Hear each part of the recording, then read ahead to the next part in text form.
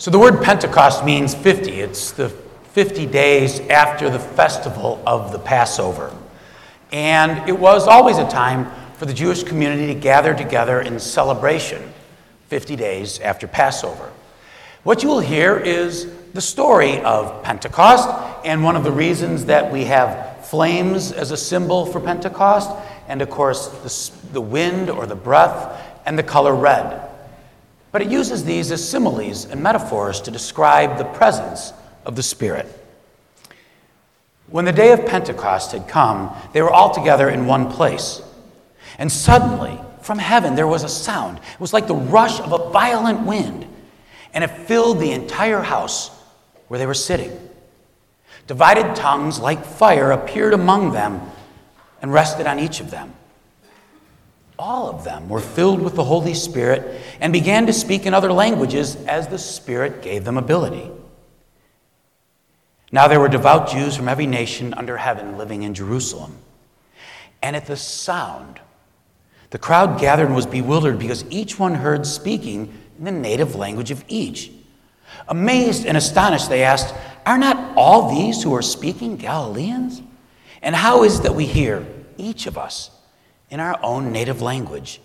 Parthians and Medes, Elamites and residents of Mesopotamia, Judea and Cappadocia, Pontus and Asia, Phrygia and Pamphylia, Egypt, and parts of Libya belonging to Cyrene, and visitors from Rome, both Jews and proselytes, Cretans and Arabs. In their own languages, we hear them speaking about God's deeds of power." All were amazed and perplexed, saying to one another, "What does this mean?" But others sneered and said, "They are filled with new wine." This ends the reading from the book of Acts and the story of the birth of the church. May these words, which once transformed disciples' hearts, transform our hearts as well. Pray with me. May the words of my mouth and the meditations of each of our hearts be offered humbly and faithfully. Amen. A pastor tells of having been out for a walk and coming to a park and seeing a young boy in the park with a long string taut behind him, and on the end, a kite on the ground. And the boy began, as you're supposed to, running quickly in one direction, and the kite in the back was just bouncing around on all points of the diamond and here and there, and it would rise for a couple feet in the air and then boom, boom, boom, bounce along, and he'd get to the other side and nothing, right? And he turned, and the boy ran the other direction with the kite behind him, and it just bounced along, never leaving the ground except for a few feet, and he'd think, "Oh, it's going to fly," and it wouldn't fly, and just laid there. And up rode what must have been that boy's older brother. And he watched his younger brother a couple of times, and then he leaned over the handlebars of his bike, and he said, as only an older brother could say, "Hey, doofus, you got to wait for the wind." What his brother said? The older brother on the bike said, "You got to wait for the wind." Exactly. The brother's on to something there who's seated on the bike. And the advice has a lot to do with today, with Pentecost, the Spirit. I mentioned the disciples were gathered, as they should have been, as good Jews, for 50 days after Passover.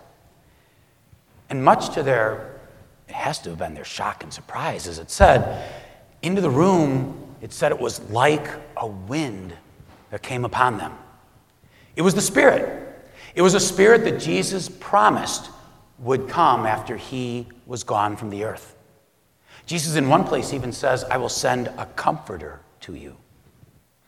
And on that day, as we've said, and Pastor Meredith reminded us with party hats, no less, the church was born. But sometimes, you got to wait for the wind.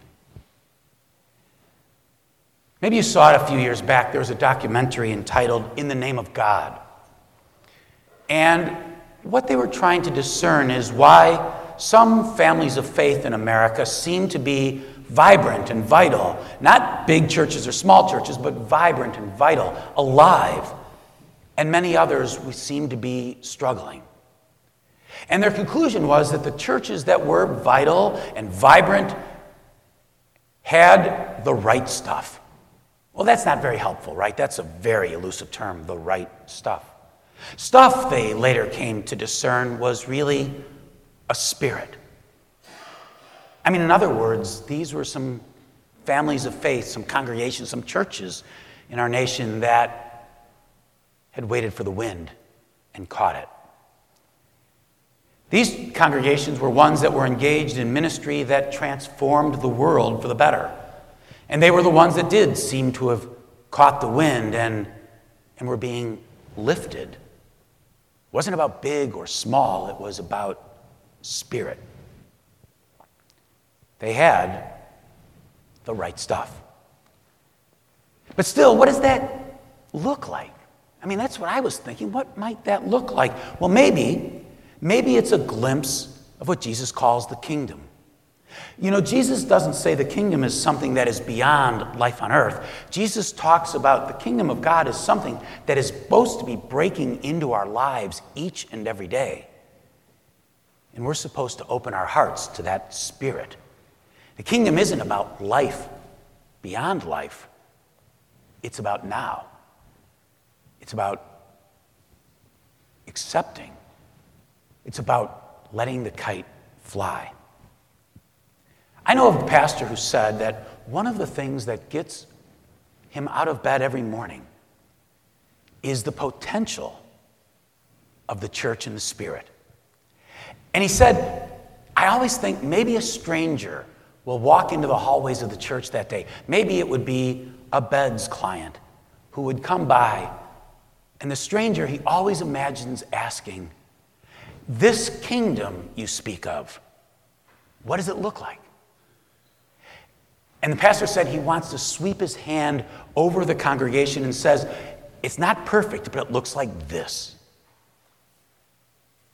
And for me, when I thought of that, it looks a little like a congregation that is like this, that says and believes that all are welcome. I mean, you've seen what it says in the front of our bulletin, right? It's basically saying what the Pentecost passage did as well. The front of our bulletin, you've seen it. Everyone is welcome here, even Parthians and Medes. And everybody knew that they were not to be invited to the same party. So you, we say, belong here, whether you're young or old, sad or happy, confused or inspired, gay or straight, Cretan or Arab. You are welcome if you can't pay your bills or if you have plenty to share. The list goes on, and it should and will include color of skin and ethnicity and age and on and on. However, it simply means everyone is welcome, wherever you are on life's journey. I mean, to me, that feels like the right stuff. It feels like the spirit, maybe even a glimpse of the kingdom where all are welcome. And so the story of the birth of the church in the book of Acts, and even who we are trying to be here in this congregation, they're both describing something beautiful. The church. It's not perfect, but it's still beautiful. Which means every day we seek to model the way Christ makes us God's companions. Companions. You know, the word literally means to break bread with another. And so we welcome the prosperous and the desperate, the joyful or the despairing, the agile or the disabled, the Phrygian or the Mesopotamian, the privileged and the excluded. All of us are companions. Because it's together, Pentecost reminds us, we're trying to do something beautiful. We're running with a kite behind us, trying to catch the Spirit, trying to be the church. soar in faith. But often to those who are outside of a family of faith, a congregation, it doesn't always feel welcoming. I know it's a strange metaphor, simile, but the church is a little like a football huddle. A football huddle. I mean, you know something important is going on inside there, right? But you don't know what's being said. And on occasion, all you see is a bunch of rear ends, but that's not the case. But in fairness to the church, we must admit that what we do isn't easily understood. Sometimes even by us. Because words are inadequate to describe the right stuff, the Spirit of God. So how does a church catch the wind and fly our kite? Well, you remember in the story of Pentecost, the Spirit of God, the right stuff, blows into the room, and you heard what happened, right? Something astonishing happens. These followers of Jesus, who are from all different regions and lands, who spoke all different languages, all of a sudden, they understand each other. And they even say, how is this possible that I am able to hear and understand you and you and you? The church is birthed by what is the true gift of Pentecost. The church is birthed with understanding. It's not belief, but the church begins with understanding. In fact, sometimes belief can get in the way of being a family of faith. I mean, there was a quote from Mark Twain once where someone asked him about the things he believes and said, "Do you believe in infant baptism?" which was of controversy at the time. He said, "Not only do I believe in it, I've actually seen it happen." But I love that because it complicates what we mean when we say, "I believe something."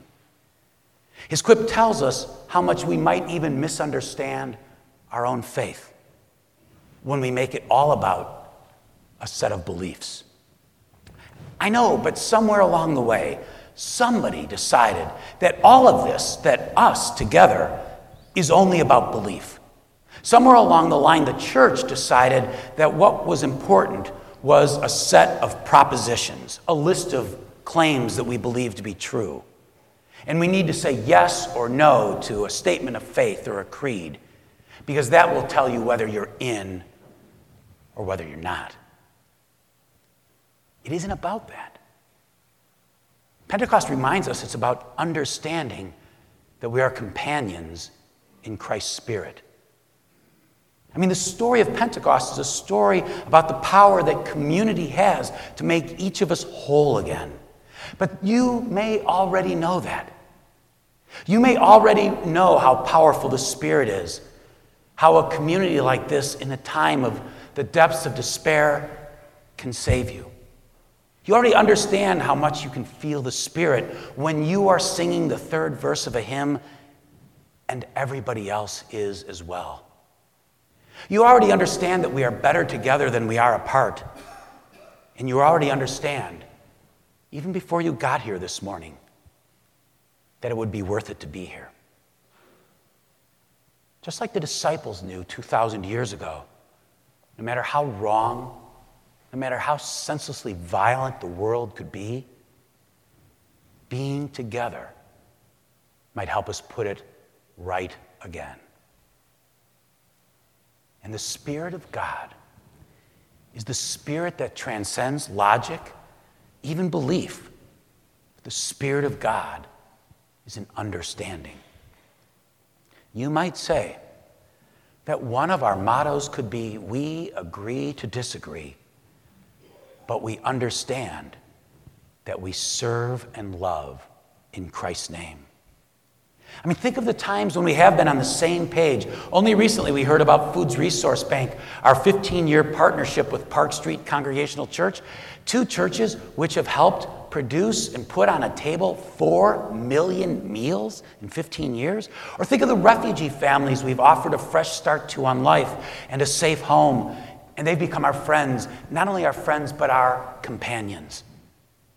One of the women who came from a far and distant place, who spoke a different language, asked my wife to be in the delivery room for the birth of her child. I mean, companions in Christ. Our high schoolers repair homes for those who can't do it themselves, and they too have heard and then understood the Spirit's pleading for decent housing for the underserved. When you and I unite to understand, our political differences fade, and we are no longer red or blue voters, but companions held together by a Spirit, by the gift of understanding that love, not belief, unites us. Love unites us, always. My friends, we are doing something beautiful by trying to be the church. Not perfect, but beautiful. And Pentecost, such an important day because it reminds us that to be the church is to seek to understand. That statement on the front of our bulletin, all are welcome, all. And why? Because all are created in the image of God. Yes, I mean that. Even Parthians and Medes. It describes and dreams of something beautiful. Us. And I pray that the Spirit, the right stuff that formed the church on that day 2,000 years ago, will continue to transform this church as well. But we always have to be ready for the wind. And when the Spirit blows, our kite will soar. Amen.